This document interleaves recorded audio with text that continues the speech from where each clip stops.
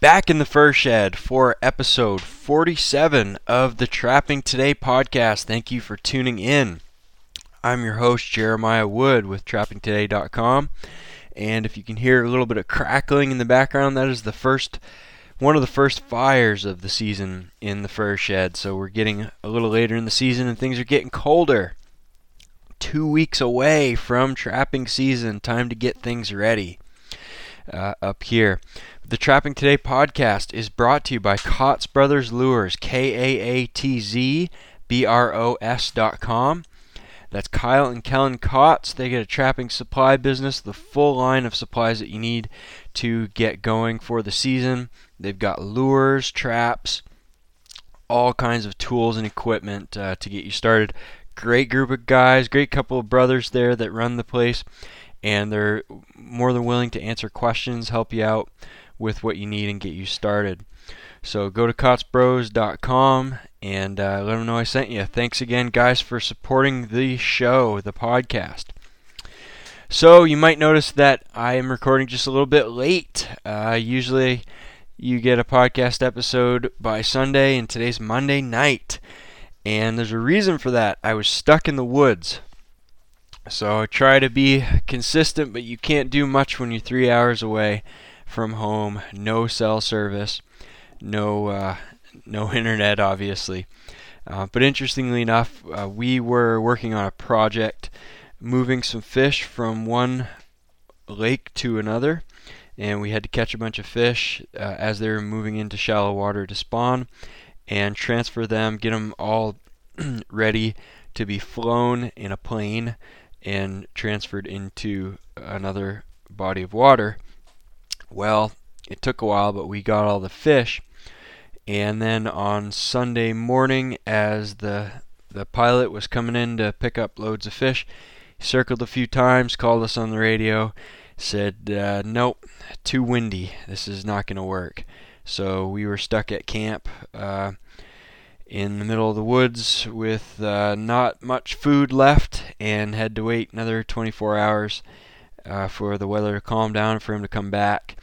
Made it out today. We got the fish flown around noontime, and all was good. So back out of the woods, just trying to catch up on things, and thought I'd sit down and record a podcast episode to get caught up with that. All right, a few other things. Jim, thank you for the comment on last week's podcast about trapping like a kid, the whole mentality and idea behind, being enthusiastic and learning new things. I know Jim is an older trapper, and he's still thinking that way, so it's great to hear that. Two Chris's that I heard from this week. One Chris is in my area, and he just bought a bottle of lure. So Chris, if you're listening, thank you very much. I'm getting that ready. Just after I'm done recording here, I'm going to send that out to you. Chris is only about an hour away from me, and he's a great young trapper. He's very enthusiastic, real helpful, shares a lot of his stuff. You may see him on Trapper Man once in a while posting some pictures.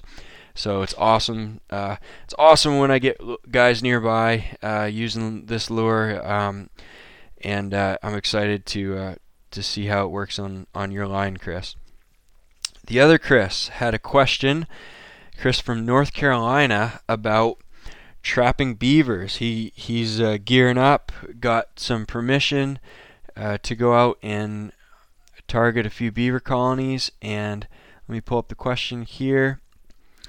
Looks like, wonder when water levels go way up from flash flooding due to heavy rain, which I know those guys have gotten quite a bit lately, does that affect beaver much?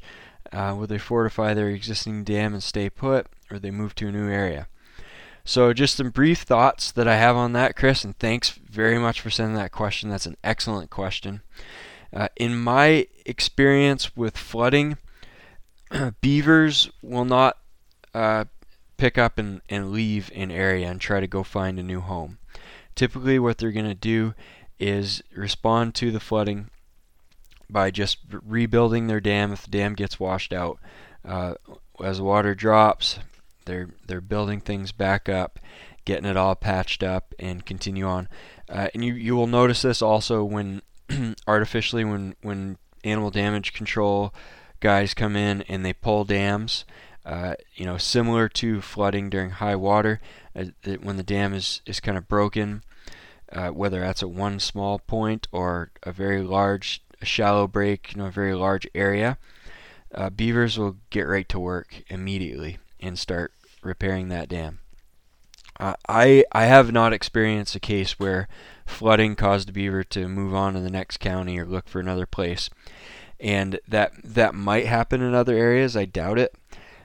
But I know it doesn't happen here because our beavers are just so abundant in this area, and that they tend to the areas are so heavily populated with beavers that if beavers just decided to pack up and move to a new area, they're going to be in other beavers' territory.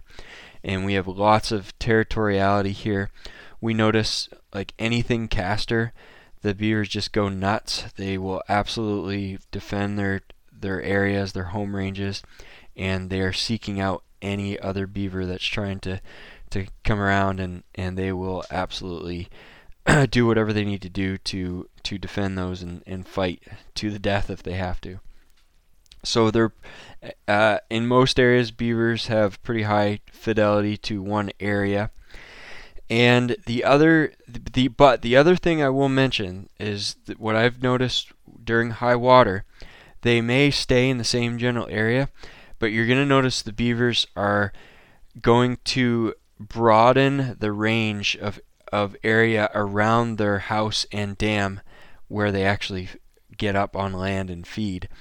Because as the water floods, there's a much greater area that's being covered by water, and those beavers are going to have access to much more of the land base while still having the safety of being on or near the water. So what I'm trying to say is if a stream doubles its width, the beaver is going to take advantage of that huge area of water and move further out into the woods or into a field on the edge of the woods and feed. They'll what I've seen in the springtime here when we get really high water and the river what's normally a river turns into a big lake with huge backwater wetland areas are completely flooded. The beavers will go all the way out to the edge of that water, and they'll make castor mounds all along the edges of that, and they'll make their trails and go up and feed in the woods on high places that they normally wouldn't dare to go high into. As the water moves out, they move further out as well. And you can expect as the water recedes and drops, those beavers are going to kind of gravitate back towards their original area that they occupied. So I hope that helps, Chris. If anybody has experience otherwise, feel free to drop me a line. Or if you have questions similar to that, or any questions you have that I can try to answer or find someone who can answer, my email address is jrodwood@gmail.com. jrodwood@gmail.com. So thanks again for that, Chris. All right. Now, the main topic tonight, I want to talk about fur sheds. A while back, a new listener of the podcast was asking about maybe some thoughts that I might have on what would be the ideal fur shed design, or ideal type of fur shed, or what would you like to see in the ideal fur shed. And it got me thinking a little bit, and I never did get a chance to get back to it and talk about it here. So I wanted to just ramble on for a little while on thoughts on that. And really, you got to think a little bit about what a fur shed is, and compare, thoughts on a fur shed versus a trapping shed versus just a shed in general. So for starters, some of you guys are not going to need a specific shed area that you use only for trapping. If you don't have a lot of stuff and you've got a lot of storage space, maybe you have a garage, attached garage to the house, maybe you have a nice big garage that you work on vehicles in or whatever.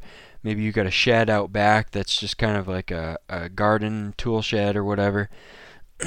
All of those things can work. Of course, you're going to run into a few issues. One is if you're concerned about scent control. If you have gas and oil and all that stuff in a shed or a garage, maybe you don't want to have a lot of your trapping supplies in there as well, in your dirt and so on. If you if you want to go, if you want to have a separate area, maybe you can't afford to build this really big building or expensive building or anything fancy. My first, what I would call trapping shed or fur shed, was an old fishing cabin. So a lot of guys out this way in Maine and other northern states like Minnesota, Wisconsin, we do a lot of ice fishing, and we have shacks that we put out on the lake to go ice fishing to be sheltered from the snow and wind and cold. And a lot of times those shacks sit on land for a few years and don't get used much. And I had one lying around. They're usually not huge because you got to be able to move them on and off the lake. Usually about 8 feet by 8 feet is a pretty big one. And I used an old shack that I think was 7 by 8, and that was my skinning area and place where I stored a lot of my supplies for a very long time.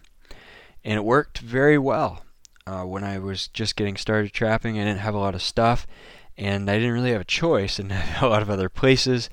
I didn't have a building that big, and even if I did have a building really big, I wouldn't have the means to heat that building. So that works. But at some point, if you have a lot of stuff, if you're really into trapping, and you want to take it a little more seriously, and you want to dedicate an area to your trapping stuff, it's probably a good idea to think about building a fur shed or a trapping shed. Now, getting into the difference between what is a fur shed versus a trapping shed. For a long time, I've just called them trapping sheds. That's my wife, when I say I'm going out to the trapping shed. That's just a shed that is all things trapping. When you walk in there, it is not only an area where I handle fur, but it's also an area where I store my traps, I make lures, I have all kinds of stuff going on at the same time. And it's, for me, that seems to work pretty well. Sometimes with certain traps, I will not store them in the shed. I won't put my dirt here, obviously, for scent reasons. But for the most part, that's kind of the way I operate. I call it the fur shed on the podcast, and to some people I talk about fur shed, and other people I'll call it the trapping shed. But it's just one building that serves both purposes. Now, some people who really put up a lot of fur like to have an area dedicated to just fur handling. That would be the classic fur shed. That is, my trapping. I use my trapping supplies and traps and everything. That all is in one area, but this shed is just fur handling. So you can decide, what direction you want to go with that and what you think is best. There are pros and cons of each, but really, there's a couple of ways to think of this. One is what's practical, and one is in a perfect world with no limits, what would you do? If you could make a real shed that was absolutely everything that you needed in a cost, money was no object, how would you make it? So I got to thinking about that a little bit, because I did build, after my shed burned down, my fur shed burned down last fall on Thanksgiving Day, I rebuilt it with a replacement shed that was quite a bit bigger and a lot more expensive to build. So my original shed was 8 by 12 feet. So it was 8 feet wide, 12 feet long, had a door in the center on one of the ends, and it was about 7. The The rafters, I believe, they were 8 feet tall. And I found immediately after I built that it was way too small. It was absolutely way too small to skin fur and have traps and do all that stuff in one place. And that might be part of the reason why I had issues with the fire. Everything was kind of crowded, and I had the wood stove tucked in the back, and it just was not a good situation. So I rebuilt, and I kept the 8-foot width. That just seemed to make it a lot easier for one person. I built this thing alone, so the 8-foot width seemed to work pretty good for that. I know I could have made it wider, but I just want to be simple and quick. So I did the 8-foot width, but I doubled the length. So my shed is 8 feet wide by 24 feet long. And when you first do build that and you got nothing in it, it of course looks like, this is going to be adequate. It is plenty of room. However, I do notice that I need to keep up with cleaning and tidying things up and keeping everything organized, because if I don't, it can still fill up pretty fast. But it's not nearly as bad as the other one was. So I've got 8 by 24, and as you walk in on one end, it's basically just like a real narrow, long building. The ceiling on it is 8 feet high again, and it's just a flat finished sort of ceiling, plywood ceiling.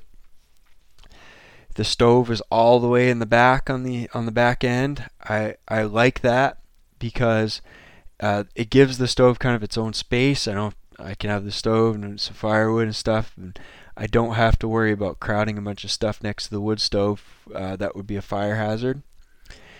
And then as you kind of move back from the stove towards the door, on one side is 2 big shelving units, like steel shelving units that I picked up at an auction, and 1 long workbench.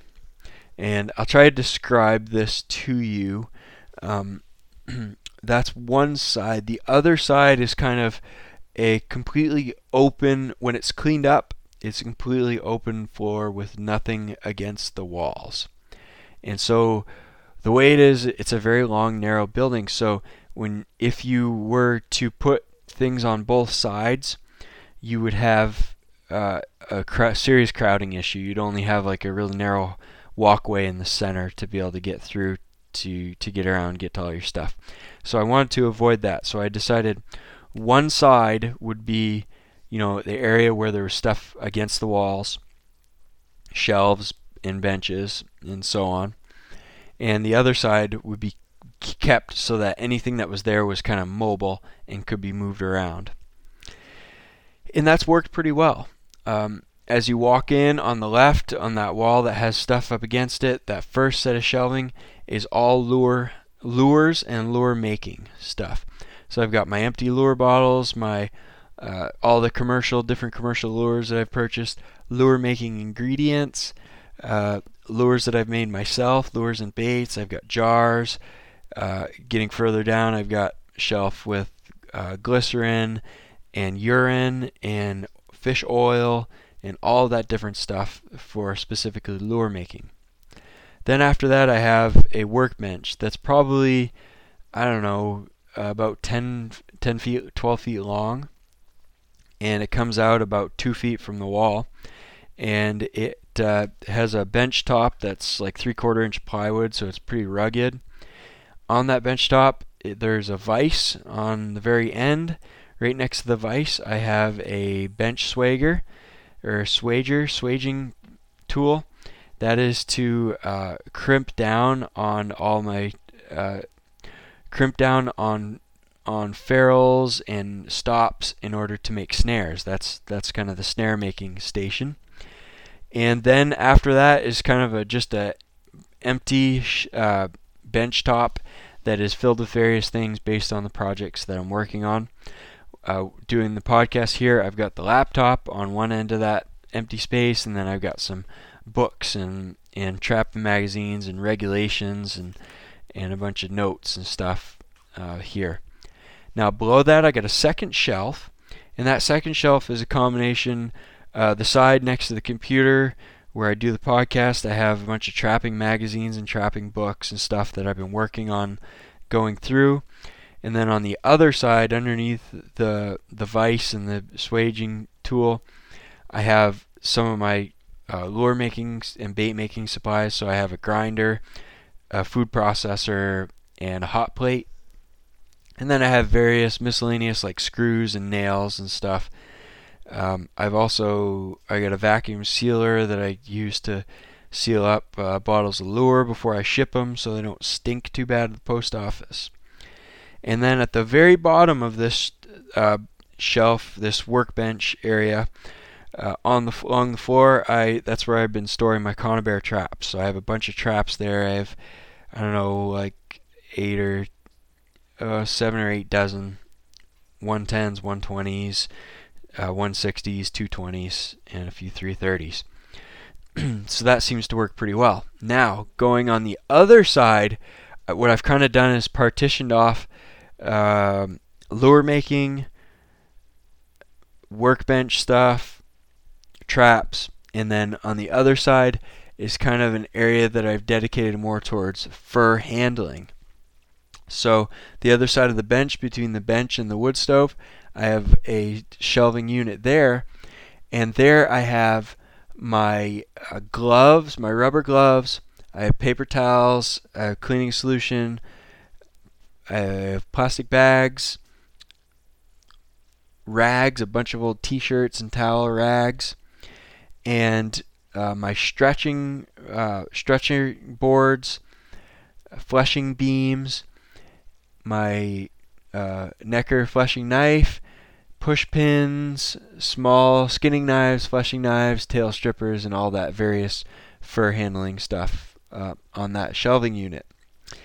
And then what I have kind of in the middle of the room is a fold-up table. And this is just a plastic table with kind of metal frame underneath it that folds up. And that is a huge, huge advantage for a small space because I'm able to pull that thing out, and it's like, I don't know, what is it, like 3 feet by 6 feet probably. And I can pull that thing out, and I can do a project and work on stuff there on that table.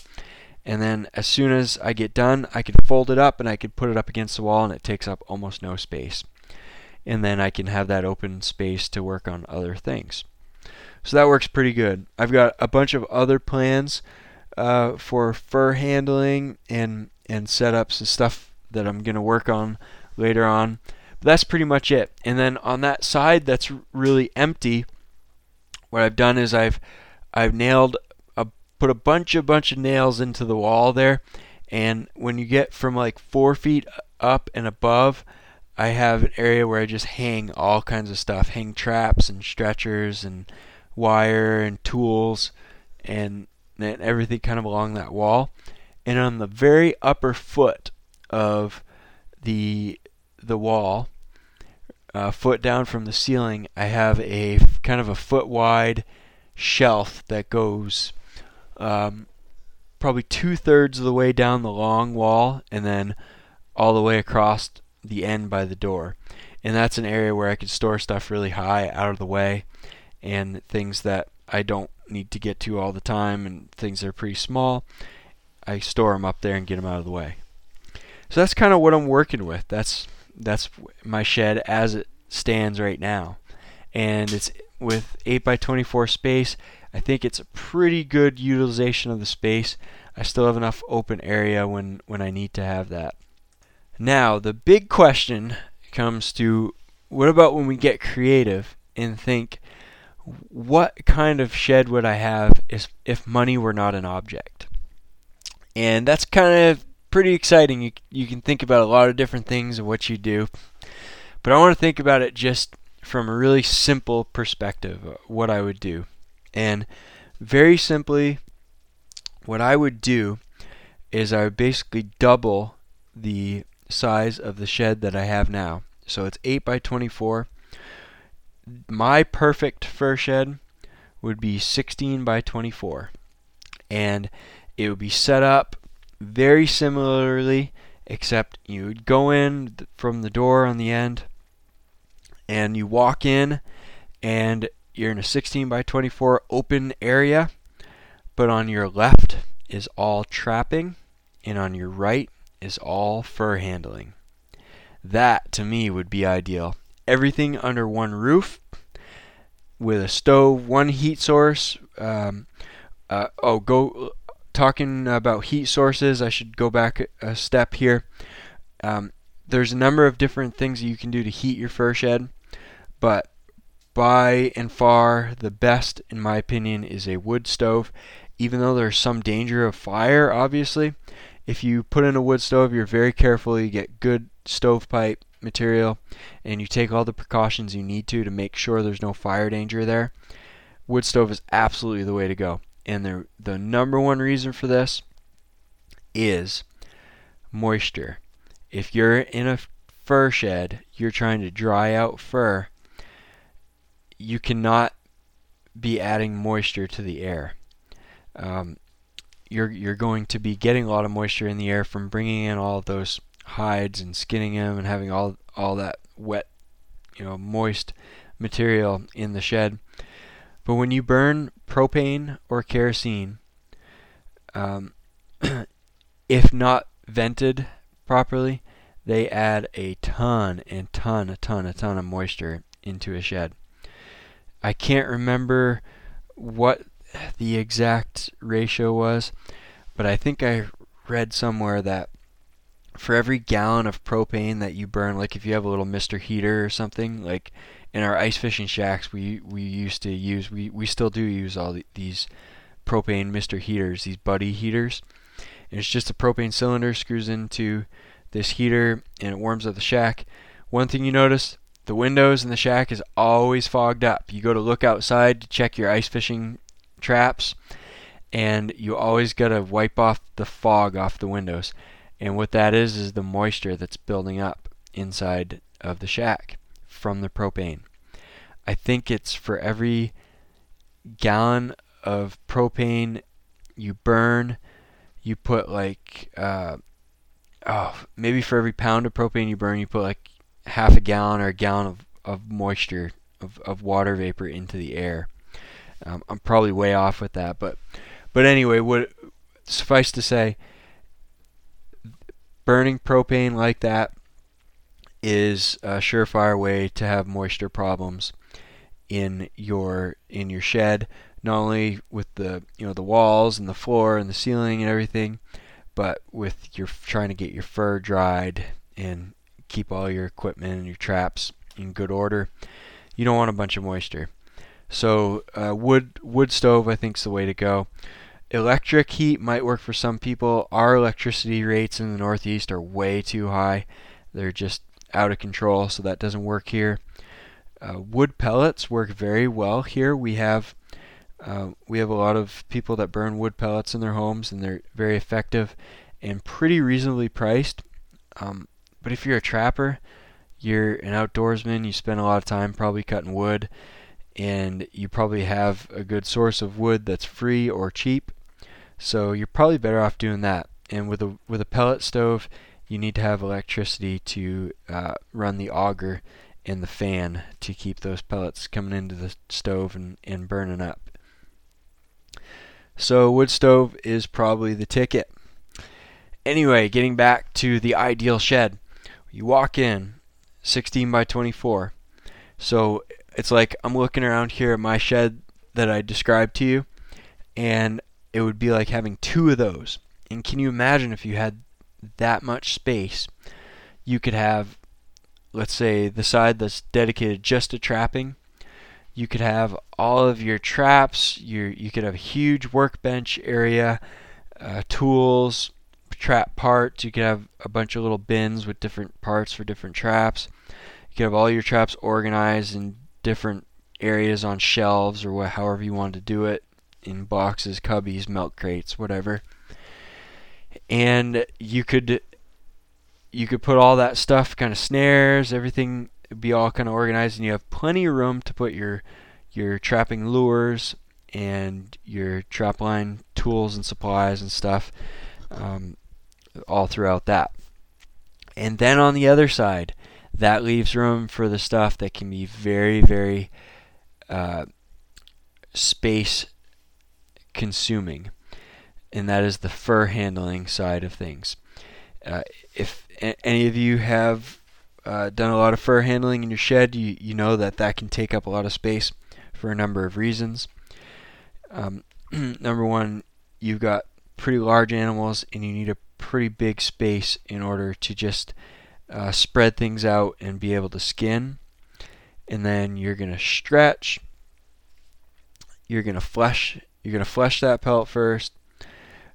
If you are trapping beaver, for instance, if you trap a lot of beaver, a very good way to effectively board beaver is to have these guys make these beaver tables, and it's a large wooden table that's the size of a beaver pelt, and it has kind of a panel that kind of drops, like a plywood panel that drops down into the frame of the table. And what that allows you to do is to nail down your beaver pelt on the oval pattern on that plywood to get it all stretched out after you fleshed it, and then you can flip that over and do the same thing on the back side of that plywood. And you could do all this while you're standing in a comfortable position, not bent over or kneeling down. I do mine right now on the floor of the shed, kneeling down, which is fine.